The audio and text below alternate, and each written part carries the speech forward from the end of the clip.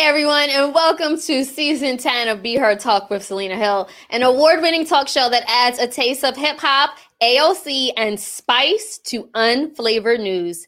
Each Sunday, I discuss race, politics, and culture from an unapologetic Black millennial perspective, and I give you the opportunity to be heard. So leave your comments on Facebook, Twitter, YouTube, and LinkedIn, and I will read as many as possible throughout this show. And now I am super excited to be here with you guys this Sunday to discuss the biggest stories of the week. Everything from Kamala Harris's controversial speech in Guatemala, where she told migrants, and I quote, "do not come to the border," to the end of the keeping up with the Kardashians era, to the new federal guidelines that give your employer legal right to mandate workers receive COVID vaccinations. And now later on in the show, I'll be joined by Dr. Iheoma U, Iruka, a research professor in the Department of Public Policy at the University of North Carolina, Chapel Hill. She is also the co-founder of Riser, and we'll discuss the history and significance of Juneteenth, the Black Independence Day. Now, please be sure to support Be Heard Talk by buying us a coffee at buymeacoffee.com/BeHeardTalk. Your support through a small donation will help us continue to support and amplify the issues that you care about. Now for today's show, I'll be joined by two of my favorite correspondents, starting with Evan Mastronardi, the co-founder of Let's Not Be Trash. He is also a Bronx organizer for Rank the Vote NYC. How's it going, Evan? It's going great. Happy to be on Be Heard Talk. As always, everybody follow Let's Not Be Trash. And remember, elections coming up. Remember to rank your vote. Absolutely. We're also joined by Damond Stubbs, who is the founder and organizer of Conscious in Pentecost, a faith and justice initiative, as well as a former executive leadership team member of the New York Urban League Young Professionals. How's it going, Damond? What's going on, Selena? It is going good, and it's beautiful here in the wonderful village of Harlem. Okay, repping Harlem. I love it. I love it. And Evan is beautiful in the Van Bronx. Cortlandt Village as well, in the Bronx. Yes. Oh, that's the village. Oh, okay. It is. I love the little rivalry within the broader, beautiful village of Kingsbridge Heights, of course. You know, Kingsbridge. Hey, yeah. Wonderful. Do the history, Harlem. Do the history. We're gonna stop it right there. We're actually gonna kick things off with the news roundup. This is the time where we unpack the stories that made you laugh, cry, or go on a profanity-laced Twitter rant. Evan, I'm gonna throw it over to you to kick us off. All right. As always, thank you so much for letting me host the news roundup. You know, these are stories that made us laugh. They make us cry. They must just shake our head and say, that's enough internet for today. But to start off, as Selena mentioned, it's been in the news. Kamala Harris, on her first overseas trip since taking office, alongside Guatemalan President Alejandro Giammattei, warned against illegal migration to the United States, saying, do not come. The United States will continue to enforce our laws, secure our borders. Then adding, if you come to our border, you will be turned back. She then went on to talk about a more peaceful approach, saying that she wanted the U.S. and Guatemala to work together to find solutions to long-standing problems. It must be a relationship of trust, must be coupled with tangible outcomes in terms of what we do as leaders to convince people that there is a reason to be hopeful about their future and hopeful for their children. Now, while she is discussing, of course, any sort of improvement between the foreign relations of the United States and Guatemala, asylum, as AOC, Alexandria Ocasio-Cortez, pointed out, is a legal means of seeking refuge at the United States. So those children, of course, won't find peace when they come to our border, and they are turned away. And as she also pointed out, the U.S. has had some interventionist policies across South America, across the globe, that has led to instability. So while it is important to work with governments to have peace and safety in their countries, it's also important to deal with the problem at hand, which is a complete influx of people seeking asylum at the border. And of course, this is on the heels of the Biden campaign seeking immigration reform and having it a part of their campaign during the 2020 election. Damon, I'm going to start with you because I do know, as you say, Kamala is your president. How do you feel? How do you feel about this term? Is it in line with the Biden message approach? Is it out of line? Did it surprise you? And last, is it fair to those migrants at the border? That's a lot. That's a lot right there to unpack. And so, but I would first say this, that Vice President Harris is the Vice President of the United States. She is to take an official position that represents the United States' official position and the administration. So I would say this is very reminiscent of what we heard during the Obama administration. President Obama got the same slack when he said, told migrants, don't come. Don't allow your children to come. It is very dangerous. Don't do it. We have to enforce. I think it's very good to know that, yes, we have to enforce our laws in the country. That is what it is, right? And that includes asylum, right? Whether or not every single person that is coming across the border is seeking asylum, but rather maybe a more hopeful future, it may be the latter. And I think what's also very important to put this statement in context, we have an administration that just doesn't say don't come. We have an administration that is serious about investing and try to restabilize or stabilize that area of that country. Because as also Vice President Harris pointed out, that most migrants, they don't want to come to America. We ain't all that, right? They prefer to stay in their home country, but they understand that there is such a situation there where there's no hope. It's hard to stop a family who wants the best for their children. It's hard to stop the human will because that journey is not easy. So they're coming for a specific, very critical reason. But I believe it's in line. Vice President Harris, I mean, what is she supposed to say? Everybody come? I mean, I believe she has to reinforce that we will reinforce our laws. But on the other end, this administration is willing to invest money, infrastructure, power, resources into that area to try to bring stabilization so they can stay. And I think that's a good position to have. I know you want to stay, so let us help you. So, Selena, I think Damon brought up a bunch of good points. We do have laws. The common argument is that why have laws if we shouldn't be enforcing them? Not everyone can seek asylum. But what I will say is, why can't we do both? Why can't we be able to create better relations between Guatemala, help them, help their own country, and create more hope within the nation, but also create some semblance of hope for those who do make that journey, that there is a pathway for them here? Can we do both? No, I would hope that we could do both, but I kind of feel like, to Damon's point, it was reminiscent of what Kamala said was very reminiscent of past administrations. He went back to the Obama, but I mean, Mike Pence said the same thing in 2018. And I just feel like doing anything that it has some type of semblance to the Trump administration is just tone deaf. Like, we have a clip of it. Let's play the clip because I just feel like it didn't bode well, especially with the progressives that got her into office and the promises that Biden made about helping immigrants and not shutting them out. I want to be clear to folks in this region who are thinking about making that dangerous trek to the United States-Mexico border. Do not come.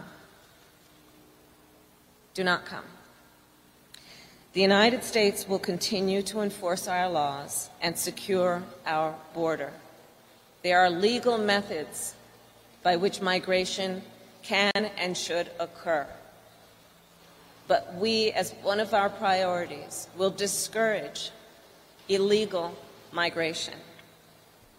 And I believe if you come to our border, you will be turned back. So the part is, so when Kamala says, like, do not come because it's dangerous, a large part of the reason why that trek is so dangerous is because the U.S. has militarized the border and forced migrants into the shadows. If she was so concerned about the danger, then we should obviously ease the migration restrictions and demilitarize the border. And of course, you know, as mentioned earlier, the reason why people are fleeing is also in large part because of the U.S. has created these conditions of violence and deprivation in Central America and in Mexico in the first place. So to answer your question, Evan, we absolutely need to do more. And I expect more from this administration because, again, it was people of color, it was progressives, it was Black folks in particular that got them into office. And we're the ones who have been, sympathizing and empathizing with our brothers and sisters in Mexico and Central America for decades and pleading for them to get the asylum that they seek. The Biden administration, they're not, they say one thing, but they're putting policies into place that are not helping. For instance, they kept the border closed to non-essential travel for public health purposes, thus turning away families and individuals, even those applying for asylum. And again, applying for asylum at the border is legal. So what's the message that they're really communicating? Yeah, I'm gonna give one last thing before we move on, and of course, this is to both of you, which is that, as you brought up, Selena, that if there is a dangerous trek that is known, that's basically saying that must be coming from more danger at home, right? That's saying where I come from, my land is so dangerous, is such a bad opportunity for me and my family right now that I am willing to make that trek. Now, to the point of Kamala Harris and the Guatemalan president, that's what we want to put for first and foremost. Great. But that's not going to happen overnight. They're not going to restabilize this region overnight. So clearly, while there will be continued danger there and danger on the way over here, there needs to be something in the interim. So my last question is there some compromise here between these two positions? Is there any compromise here between basically turning away and doing a hard stop and saying entirely waiting for restructuring, and saying that, okay, well, we're going to let in basically with very little restrictions, which is not really the case, but let's pretend that that's the case, and focus on that? Do we see any compromise here? Do we think there will be a compromise on this issue? And I'm opening it to either both of you. I mean, honestly, I think the compromise first, let me just say this, that when Vice President Harris is saying do not come, there are going to be people that are still going to come anyway. Okay. Yeah. But I think that it has to be said as an official position, don't do it. Do not come. I think the compromise is that I'm sure the United States government will still be allowing in migrants. I'm sure there still be people who will be accepted through asylum. I'm sure that is part of the compromise. They are not, doing as harshly and inhumanely as the Trump administration treated migrants. That is part of the compromise. And I think what else is being worked out is a compromise with Mexico, which the vice president just had a successful meeting with the Mexican president. And the Mexican president praised Vice President Harris for the way she is approaching this crisis that's going on. So I think that is part of the compromise. But I think that there has to be a balance there. And I think also our border is kind of overwhelmed. And you can't deny that. It's overwhelming. Yeah. So what do we do? You can't say, okay, come on, we cannot handle it. So, I mean, if we can't handle it, it's don't come. And those who are really going to take that trek, there are those who have that human will who's going to come anyway. But as an official position, it has to be, hey, slow down, wait up, homie. We need some time. Can I respond? Yeah, quickly. And I also wanted to say Peggy Branch left a comment via LinkedIn. She says maybe the message should be don't send young children alone. It's dangerous. Saying maybe Kamala could have tailored that message a little bit. My response to you, Damon, is that when we say, this administration is taking a different stance or, yes, it is not. We are not hearing the xenophobia that we heard from the Trump administration and the cruelty. However, the Biden administration has continued to use immigration detention, and it has planned to continue the militarization of the border, as shown by his administration's $1.2 billion request for border infrastructure. In comparison, only $345 million has been allocated for U.S. citizenship and immigration services to clear naturalization and get rid of those asylum backlogs that you were referring to by saying we are backed up. So yes, we need to invest in these countries that we destabilize, and we have to do something about this crisis because we're part of the reason why it's here. And again, I'll stick to my point by saying don't come. what we should be saying is we are going to help your country, your communities build up so that you no longer have to seek asylum from these situations. Absolutely. And that's, and sorry, but that was exactly what was said. I know we just highlighted do not come, but the full context of her message was that we are helping back, and the whole build back better phrase of this administration. Now they're taking on a more global approach with it. That is the focus, is to help these countries become stabilized. And the number that you mentioned, over the decade, well over $1.5 billion have been invested into these countries of trying to help them become stabilized. Now that investment needs to be greater because the need is great, but that is the compromise. The compromise is we are investing. We are going to send resources and money and trying to help you stay where you are, because what I love Vice President Harris saying is she acknowledged that our water ain't that wet. Like, you really want to stay. And that is the truth. They prefer to stay, but it's just so harsh. It's a very difficult situation. And I'll say this and I'll shut up, that I hope that politicals and people do not expect Vice President Harris to solve the immigration problem in a couple of years. It's just not going to happen. And I think she's going to see a lot of pressure on that. But that's that. All right. That's a good point, Damon. That would be an undue responsibility put on VP Harris that has not been put on just about anyone. But rhetoric matters, and so does content. And I think you both did a good job at addressing both of those things. So thank you for talking about this important topic. We are now going to move on to a topic that also involves health, more domestically health, and that is how we continue to deal with the coronavirus pandemic. And employers, as the New York Times put out, yes, your employer can require you to be vaccinated. It is not a violation of rights. There's something called HIPAA violation, Health Insurance Portability and Accountability Act, which does have protections for patients' confidential health information, but as the Times mentioned, it covers what your healthcare provider can share with others rather than employers and what they can ask for. Now, again, this is not mandating that employers do this. This is allowing them to do so. And it is also taking into account that there will be certain accommodations. So, of course, this won't be a blanket policy across the board. And on top of that, of course, there will be states that have different policies within this. As we know, across this country, there have been states that have not enforced mask mandates. So let alone wanting employers or even suggesting employers do this. This will definitely be a system that we likely see more and more in New York and the northeastern states and California, and less so in the southern states. I'm going to just give a broad question to both of you, which is, do we think this is a fair measure for employers to do for the greater good of their employees, or do we see some inequities here? Whoever wants to go first. Damon? I think it's okay. I mean, honestly, I feel nothing wrong with it. I feel as though the accommodations are appropriate. I think that you have health accommodations and religious practice accommodations. Yep. And I think if it's trying to keep a better, healthy, safe environment for the broader of individuals who are getting vaccinated, who would like to stay vaccinated, and for those who can't, the fact that those who can't be vaccinated because of other health issues need to be protected. If you can, you should. And I think that's fine. I think it is not really any privacy issues. I think we've already settled this during the smallpox. The Supreme Court ruled on it then.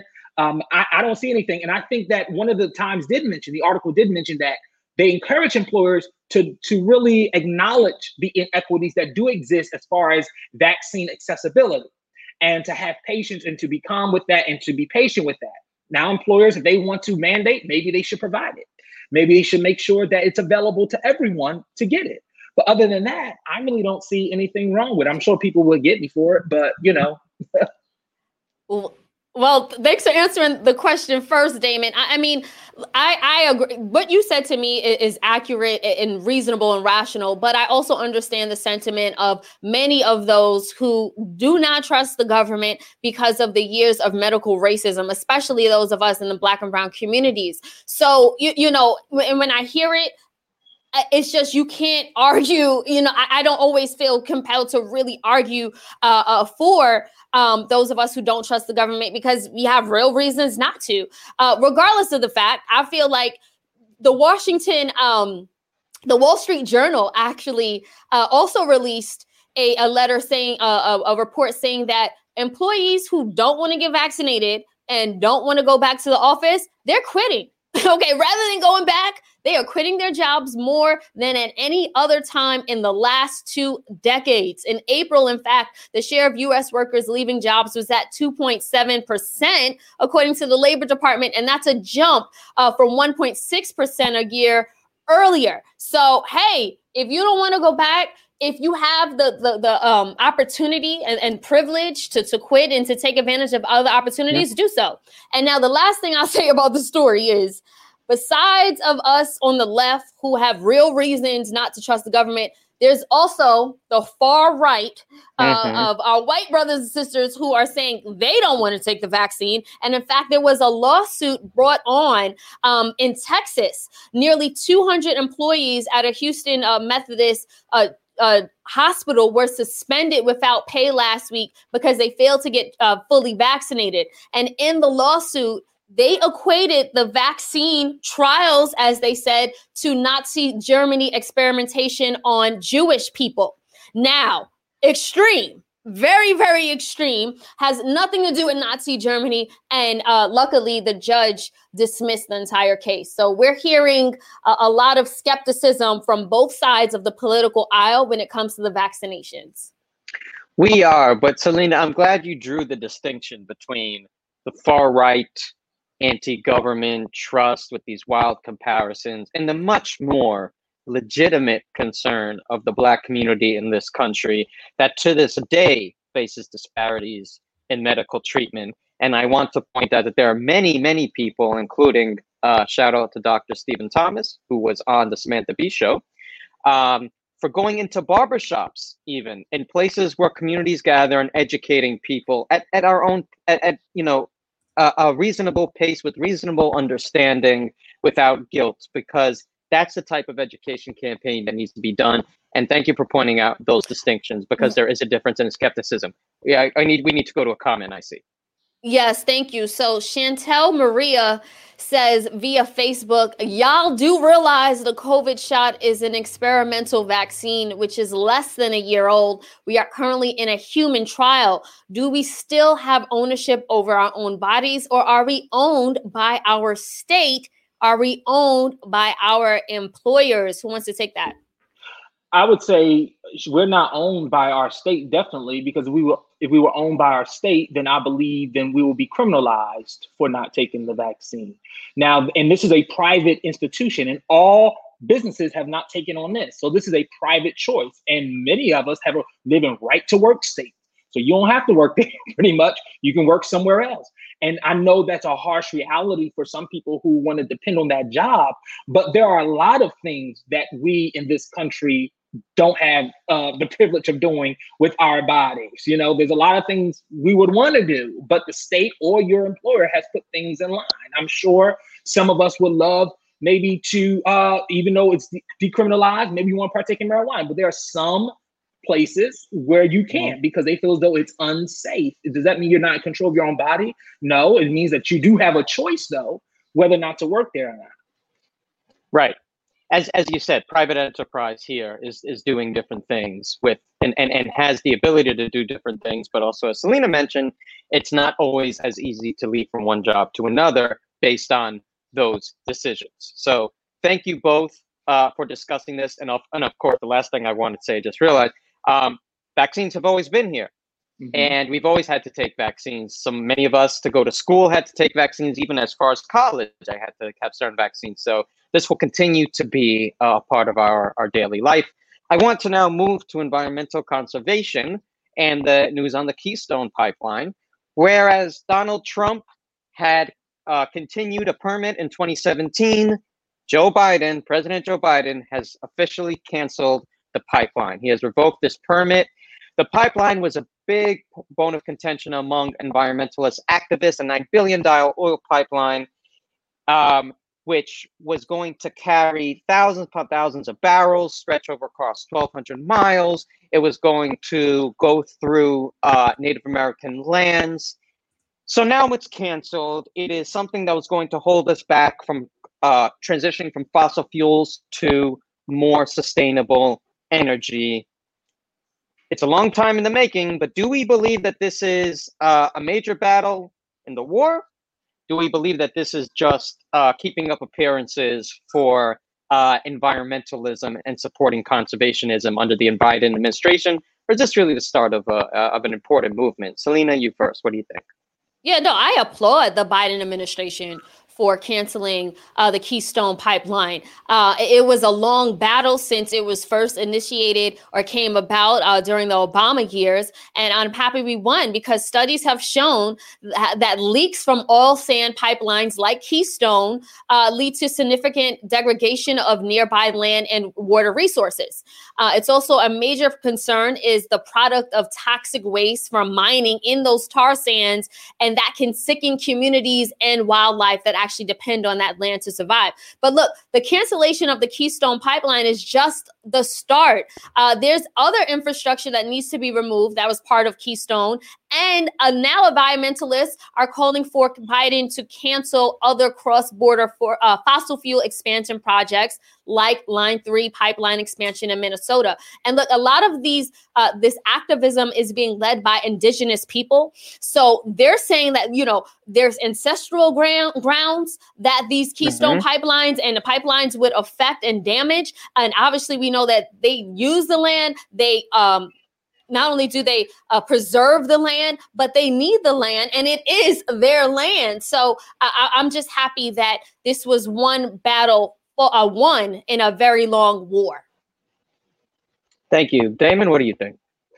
When it comes down to the pipeline, overall, environmentally speaking, and for the Native people, I think this is a positive win. But one of the things we do have to say, hopefully this administration is saying, and something that has been let down other administrations, where are these new clean energy jobs? Where are the projects that will bring the same economic impact to the communities this pipeline would have helped? I am not saying I'm for the pipeline, but what I am for is for communities having economic impact. And so this pipeline was going to bring tens of thousands of jobs, no doubt. This pipeline was going to add over $1 billion to local GDP. This pipeline was going to bring millions and millions of dollars of property tax revenue that many of these communities desperately needed, because much of that area of America is underdeveloped.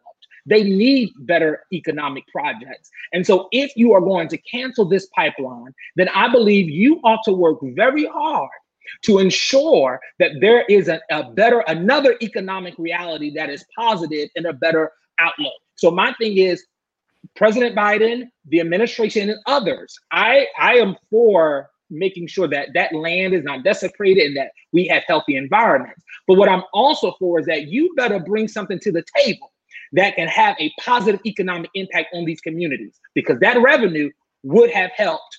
I don't care about Canada and them being mad, but those local residents who were for it, I can see why, because these skill sets that these workers have in the oil and gas industry, you better spend a lot of money retraining and doing something, because I can see their point of view. It is an economic blow. Yes, and as you said, we must always come with alternatives. It's that we can say something is wrong, is not good for the environment, that activist and progressively speaking, correct move to do, but what are the alternatives? We must have alternatives. We must still care about the jobs that were lost and create better ones for clean energy. Okay, we're going to wrap right now. So I'm just gonna do 1 minute left. What do we think about the end of Keeping Up with the Kardashians? What do we think about Caitlyn Jenner refusing to acknowledge Joe Biden? I'm going to just throw both of those together in one big thing. And also Kim Kardashian's finger looking weird in that ad, if you want to throw that in there too.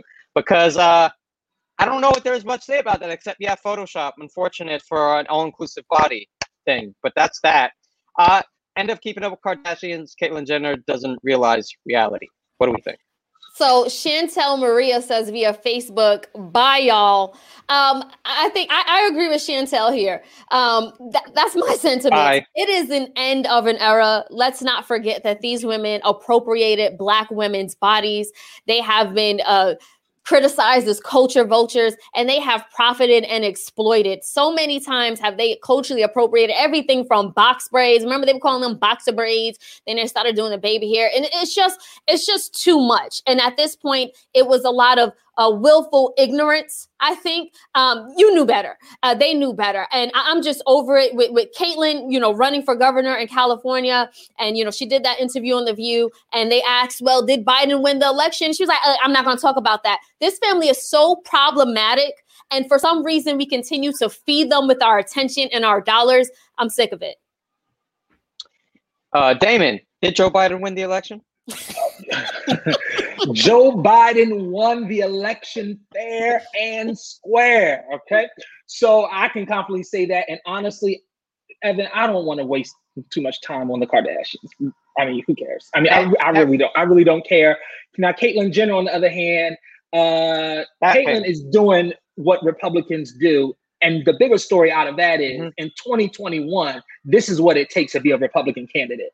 is to deny elections and to keep on propagating the big lie. And I think that is very telling. And as AOC has said, that we are living in a fantasy that we think we can do bipartisanship with Republicans that don't even exist anymore like they used to, okay? You can't do bipartisanship with someone who on national television can't even just say, yes, the election was okay, yes, he won. I mean, give me a break. So that's that. And that finger was weird. The finger was weird. I agree. There's a reason we condensed this to like 2 minutes, because it kind of all meant the same thing. And yes, you cannot do bipartisanship with fan fiction. And that is what the Republican Party is. They write fan fiction. So I'm going to end this news roundup with that. And Selena, back to you.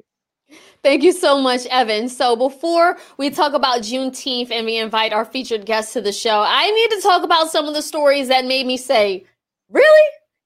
This past week. First of all, the CDC is changing the mask mandate. I like masks. And I like the idea of mask culture, not spreading germs, catching less colds, and not getting the flu. And people actually keeping distance in New York. So I personally never understood why so many people were up in arms about government issue mask mandates at the start of the COVID-19 pandemic. Obviously, racism, white fragility, privilege, and supremacy played a major part here. And now the CDC is helping states lift mask mandates by giving the green light to vaccinated people to go maskless. Really? Like, do you expect us to believe that the same people who are buying COVID negative tests and sending death threats to state officials who supported mask mandates for the safety of the world, who just so happen to be cousins with the insurrectionists who stormed the Capitol, are now going to just magically become these pillars of honesty and integrity and not lie about being vaccinated just to be maskless? Really? I think not. Moving on. Destiny's Child, Cater to You. It sparked a huge debate on Black Twitter. Now, a decades-old debate is this Destiny's Child smash hit, Cater to You, anti-feminist? A number of y'all have been sounding off on Twitter about the song being overtly submissive and even likening it to slavery. Those tweets, guys, look, please, let us not forget the slavery that Destiny's Child described in Cater to You. Guys, girls, really? The song is about catering to a loving partner while in a healthy, safe, and reciprocal relationship. Not that person that doesn't actually like you, but you want to keep them around for whatever reason. Are y'all okay? And also, just remember, Beyonce was in love when this song dropped, and she gave a full album of odes to her husband. So really? Last story. A Catholic nun has pled guilty for stealing schools funds for her gambling addiction. So NPR reported, and I quote, that a retired California nun has agreed to plead guilty to stealing $835,339 from a Catholic elementary school at that, where she was the principal, in part to fund her gambling habit. The DOJ announced that Mary Margaret Cooper, who was 79, has been charged with 1 count of money laundering and 1 count of wire fraud. Now, really? Does the Catholic Church need another scandal? Mary Mother. This, not good. All right, guys. And now, last thing, I'm going to try to make something make sense that just does not make sense.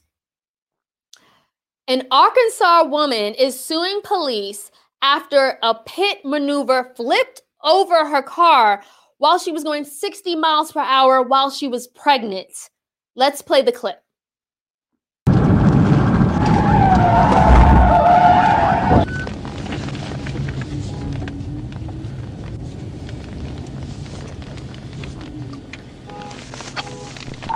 Got the number 3 lane shut down.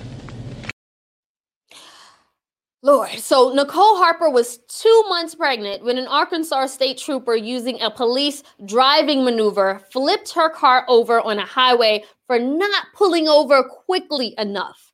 Now, in 2020, the Washington Post reported that since 2016, at least 30 people have been killed and hundreds more injured when police use these type of maneuvers to end car chases. At least 18 of those deaths were when police tried to stop the cars for minor traffic violations, such as speeding, and at least 4 people died, have been bystanders or victims of the crime. So as reported by BuzzFeed News, this is systemic. We have police gangs, unions who face little to no repercussions for their regard to human or lack of regard for human life. Police misconduct and brutality come in many forms. No one is safe while we have a lack of accountability and a lack of legislation that would hold police officers accountable. This story just does not make sense. And we're going to end it there. Now, without further ado, it's time to talk about the blackest Black holiday in the nation, Juneteenth. In a few weeks, America will celebrate July 4th with fireworks and fanfare. For many Americans, it's a day of liberty and freedom as we commemorate the adoption of the Declaration of Independence in 1776. However, for African Americans, it's a reminder of the gross injustice and cruelty towards our communities. As enslaved people, Blacks did not enjoy the protections, entitlements, and privileges afforded by the U.S. Constitution. And now, although President Abraham Lincoln issued the Emancipation Proclamation in 1863, declaring all slaves are legally free, it took years before that news traveled throughout the country. It was also harder to enforce the executive order in rebellious southern states like Texas, where there were few Union troops. So as a result, African Americans were still enslaved, working on plantations as late as 1865, while there were 250,000 people still enslaved in Texas alone. It wasn't until June 19th, 1865, when Union soldiers traveled to Galveston, Texas, to announce that the Civil War had ended and all enslaved people were free. Newly freed slaves rejoiced in the streets, and in 1866, freedmen organized the first June 19th or Juneteenth celebration. Now, Juneteenth is still observed in many states as a holiday, and it's observed as a chance to celebrate real freedom and the spirit of resilience and resistance in the Black community. So to help us discuss the history and significance of Juneteenth, we are joined by Dr. Iheoma U. Iruka, a research professor in the Department of Public Policy at the University of North Carolina, Chapel Hill.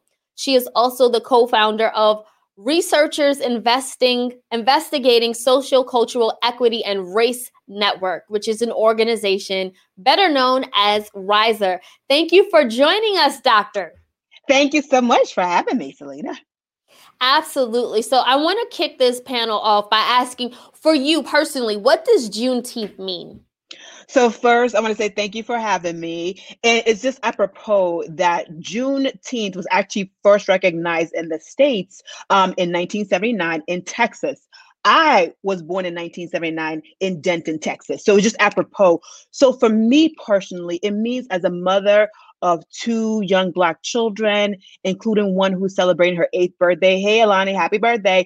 It really means that it's a time for Black joy in all of its fullest form, but it's also a time for remembrance about our culture, about our roots, all of the trials and tribulations.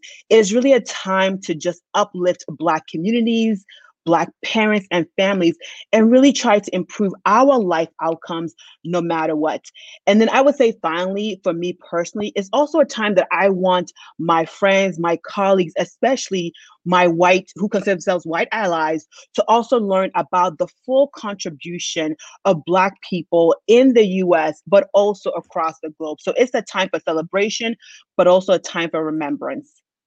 Absolutely. You know, speaking of allies, I want to get Evan and Damond's voice into the conversation.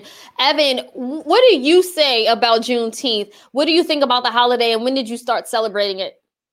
Unfortunately, I only started celebrating it a few years ago. And as with many things in our broken, and some will say working as a educational system, just like we talked the other day about the Tulsa massacre, these things were just these very crucial, important parts of history, a part of Black liberation, a part of Black struggle, were just left either intentionally, probably intentionally, or maybe in some cases out of ignorance, out of our curriculum. And that needs to change. People need to realize that, you know, not only are not all people free now, but even at the time when our history told us more people were free, they still weren't really free. So I went to my first Juneteenth actual celebration, like outside with, you know, with a bunch of people with you, Selena, last year. And it was one of the great moments of first time I went outside during the pandemic. But this is something that I think needs to be a much stronger integral part of our education. Just a slight reminder of how delayed freedom has been for Black Americans. Absolutely. So Chantel left a comment via Facebook saying, pour out libations for our ancestors on Juneteenth, another way to celebrate. You know, Evan, to your point, a lot of us, even Black folks, we just started celebrating Juneteenth because we weren't made aware of it. Professor, we know you were from Texas, so it was a huge holiday there. But I think other parts of the state, especially other parts of the country, especially those states in the North, it wasn't always celebrated. I know I personally started in my adult life around 2013. Damond, how has Juneteenth been for you? Has it been something that you've always even known about? Not always known about. I think I probably came in contact with Juneteenth sometime in high school, which is a little while ago, early 2000s. But it's not something I've always known about, but something that since I've known about is something that I really embraced. And even when it wasn't as celebratory, because for a long time where I lived, you couldn't even find a celebration. No one wasn't really even doing anything for Juneteenth. And so now it's something that I've personally reflected upon, something that I really amplified even in the corporate space, something I really do acknowledge. And I think it's very important, especially during this time where there is so much miseducation and revision of history going around. I think this becomes most appropriate and most important, that this becomes something that is amplified in our homes, because that's where it begins, in our schools and in our communities. So, absolutely. Iheoma, can you talk more about the history of Juneteenth? Sure. And I want to say that even though I was born in Texas, I as well did not really start celebrating until I was in my 30s. After I had kids. So I think we have to think about sort of how are we educated, right? I have to go through and unlearn some things and then relearn our real history. And so I would say really the history of Juneteenth is really, as I said, really started in terms of at least where in Texas, it became a holiday to really remember that part of the US was constructed through the bodies and the mind of Black people, right? And I think about 40 states now actually acknowledge Juneteenth, but I think that this should be part of our call to action, is that for US to stop denying the role and the power and the brilliance and excellence of Black people. Part of that has to reside in making sure that Juneteenth is a national holiday. It's like the Memorial, you know how we had Memorial Day just a couple of weeks ago? It should be a time when we really are sitting down and understanding what is the contribution of Black people.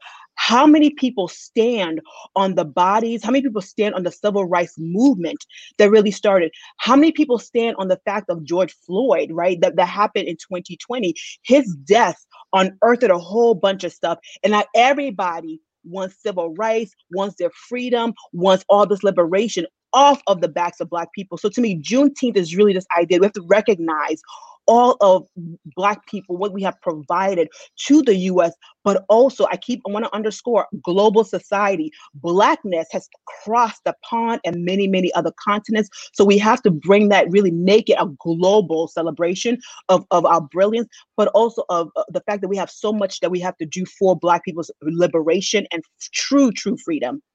You know, I'm glad that you brought up the examples of George Floyd, because I feel like Juneteenth just felt very different in 2020. We were going through two pandemics, the pandemic of racism on top of the global health crisis, which is still ongoing and still disproportionately affecting Black Americans. Iheoma, what impact does Juneteenth have, and what impact does it have now in 2021?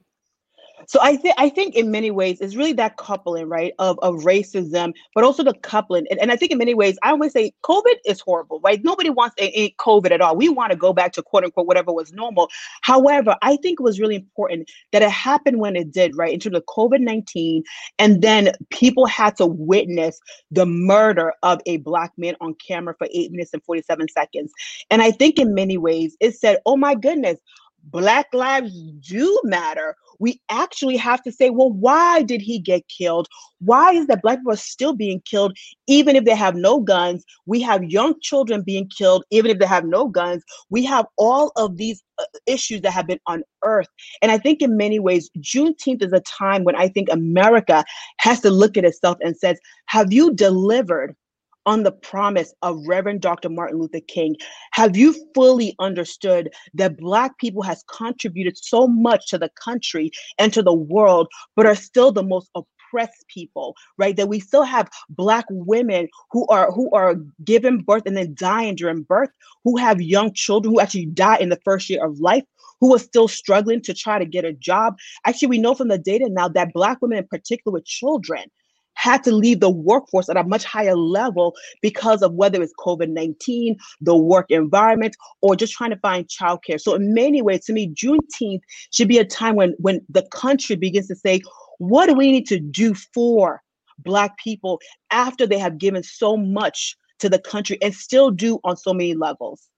So Amari Lewis left a comment via LinkedIn saying, yes, promote and protect Black liberation education throughout curriculum. Examples are the 1619 project.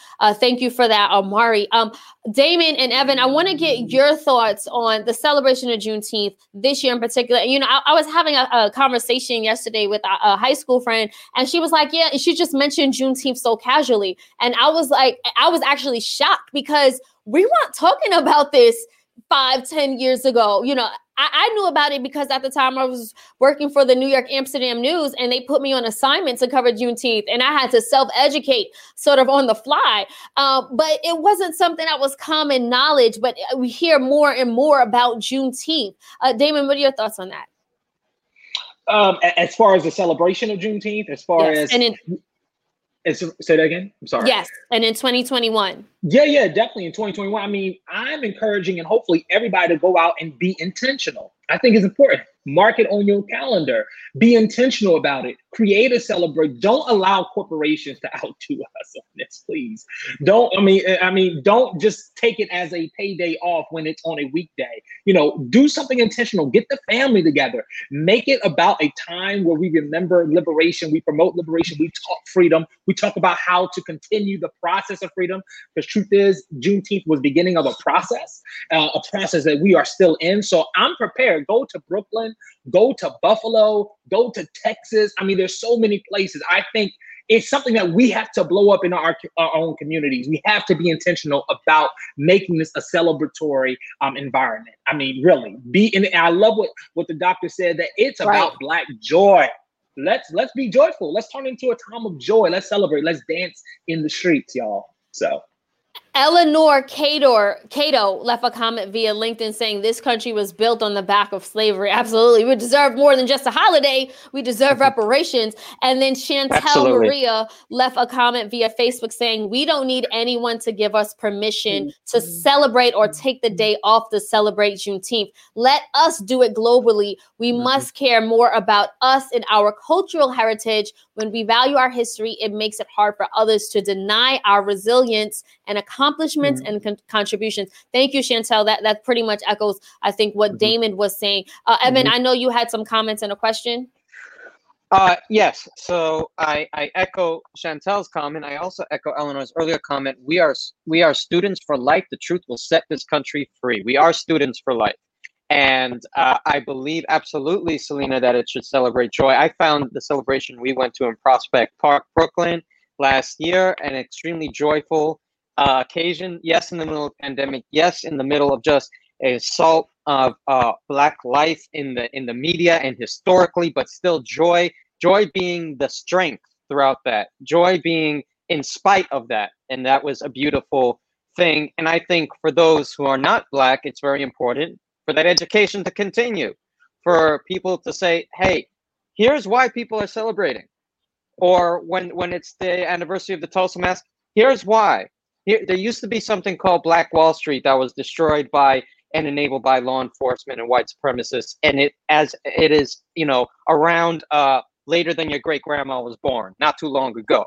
So I think it's important, as any white ally should do, to continue that education. So to move quickly to the question I had for the doctor, which is, we've seen critical race theory discussed a lot in the news, and in Florida it is now outright banned. And I'm just wondering, what are these constant barriers to education keep getting thrown up? Critical race theory that discusses racism is really a systemic thing, not just some random bad apple personal bias. How do we combat these barriers that keep getting thrown up, such as banning such an important part of our educational system at a young age? So, this sort of, ban of critical race theory is something that started with the former occupier of the White House, right? So this was one that said you couldn't talk about anything about racism, about, it was really about white fragility. That's really what this is all about, right? And so to me, if we're trying to really liberate ourselves, right, but in particular for Black people to fully feel the fullness of what this country is, right? It's almost like when you have an issue with sort of alcohol, you have to sort of first recognize the problem, and then you can move forward. And this country continues to sort of avoid the problem and say, we want to go ahead and keep drinking. And so part of what we have to continue to do is that we have to continue to teach our children, and that's Black people, but also white people, have to teach their children about the full history and the true history of the U.S., right? So think about it. I am at the University of North Carolina at Chapel Hill, and we know that Nicole Hannah-Jones was denied tenure because of the 1619 Project, a clear history of the U.S. and the brutality that the U.S. started on the backs of Black people. So when anything concerns sort of trying to sort of elevate Black people and the history and how we have to move forward, there's always this backlash, right? It's almost like the backlash of, we can't talk about reparations for Black people because why? We're not full humans. We're not allowed. We should not get a public apology. We should not be, our community should not experience the repair, the healing that must happen for us to all move forward. Again, to me, I just feel like this is one of those other tactics that are being used to continue to sort of silence Blackness, silence the trauma, silence the healing that must happen. So I think what we have to all do is collectively say, you know what?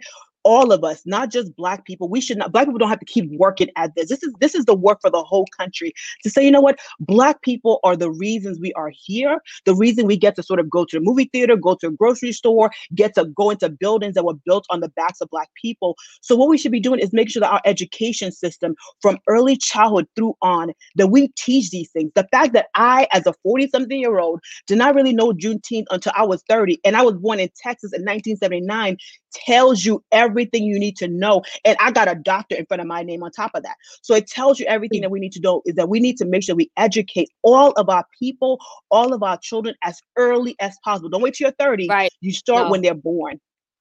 to your point, we got a comment via YouTube from Nuke, who says Black parents have to stop relying on school systems. Teach your own kids the true history. To your point, Doctor. And, you know, another thing, you have a report titled Looking Ahead to Juneteenth, Centering Black Parents' Voices in the Age of COVID-19 and Racial Reckoning. As we're commemorating this holiday, why is it so important to lift up the Black family unit in respect to Juneteenth?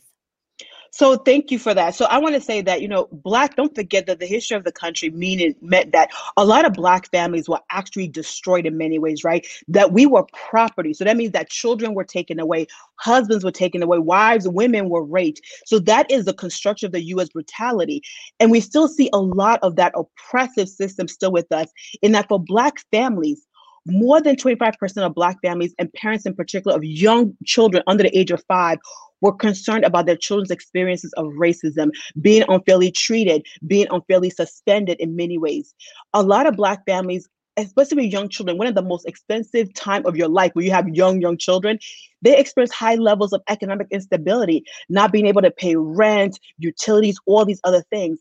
And they were struggling with their own healthcare needs, their child's healthcare needs, and also that their childcare options, right? So COVID-19 coupled with racism is really still impacting Black families.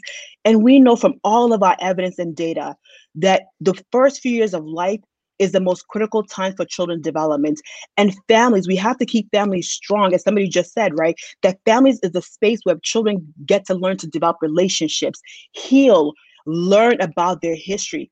But if our families are still struggling with the daily life, are still struggling with the weight of racism, with police brutality, that means that they are doing so much more than other people. So we have to continue to support our families, not just economically, we must do that, but also socially, emotionally, and mentally, but also provide the childcare they need, provide the sick leave, the medical leave that really helps to stabilize families in many, many ways. But of course, making sure that we are able to create a stronger family through our policies that centers the Black race, and in particular, all of the assault during the start of the country.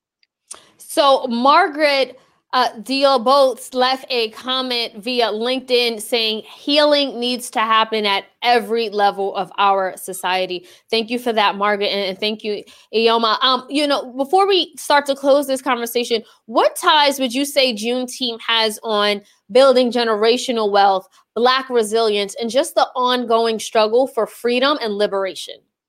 Yes, and unless you've been understand, you know that Black families in particular have about 10 times less wealth. So like for every average family, it's about $10,000 for a Black family compared to $170,000 for a white family.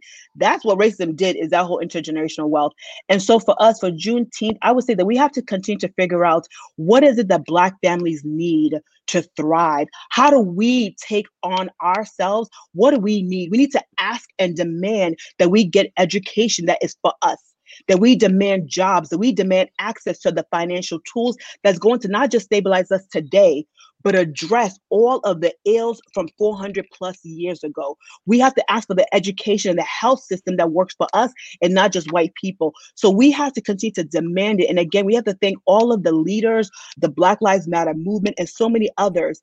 And of course, we have to think about all of our Black mothers and mamas who continue to fight for civil rights, continue to fight for healthcare, jobs, and all these other things. So I would say that part of Juneteenth is for us to say, what do we want as the Black community? What is our Black agenda for liberation, for affirmation? Give us free, as you know, they said at Amistad. We need to literally have that and demand that. Absolutely. So we do have to bring this conversation to a close. But before we do, I want to get the panel's last thoughts on Juneteenth as a holiday and just how we can really turn what Juneteenth is into a movement, right? Into a celebration year round, into education, and also what needs to be done to turn into a national holiday. We'll start with you, Damon. Final thoughts.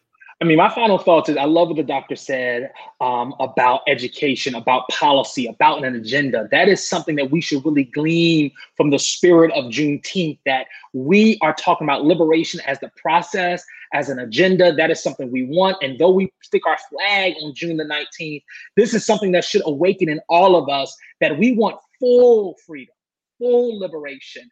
We celebrate, but we continue to fight. And my other comment I would say of this, I just want to give a quick warning to all of the wannabe hoteps out there, right? That would use Juneteenth as a time to bring a little rain on our parade and say, well, y'all Negroes not really free. I want you to just cancel all that noise out, because we have a lot to celebrate. All of the blood, sweat, and tears and the struggle that my ancestors, being here since the 1700s, have done, resistance and resilience to ensure that I have a level of freedom today, is worthy of a dance, a celebration, a song, a hand clap, or something. So don't allow anyone throw rain on our parade on Juneteenth and make it seem like, well, we still not free. We know that freedom is a process and it's a struggle, but we still have something to celebrate. So. Well said. Right on, Damon. Evan, we have a few seconds left, and your closing thoughts on, again, turning Juneteenth into a movement, a year-round celebration.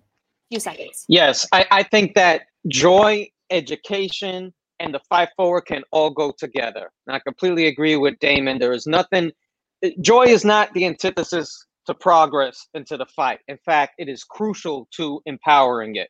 So joy is very important to this. And especially for the white folks and the non-Black folks out there, celebrate joy with our Black brothers and sisters, but our education is extremely important, because we need to move that needle of getting more people, more non-Black people involved in the freedom that will liberate Black folks, will allow for Juneteenth, national holiday or not. I agree with the doctor. Outside education is paramount, and we can help foster that. But regardless, we need to be at the forefront of the fight, because Black folks have been always at the forefront of the fight for this country. So we need to be at the forefront of the fight to moving to liberation.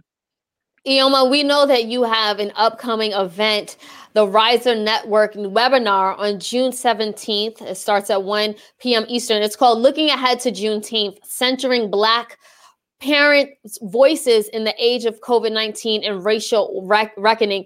Tell us how people can sign up, and if you can just give us a brief snippet of what to expect quickly.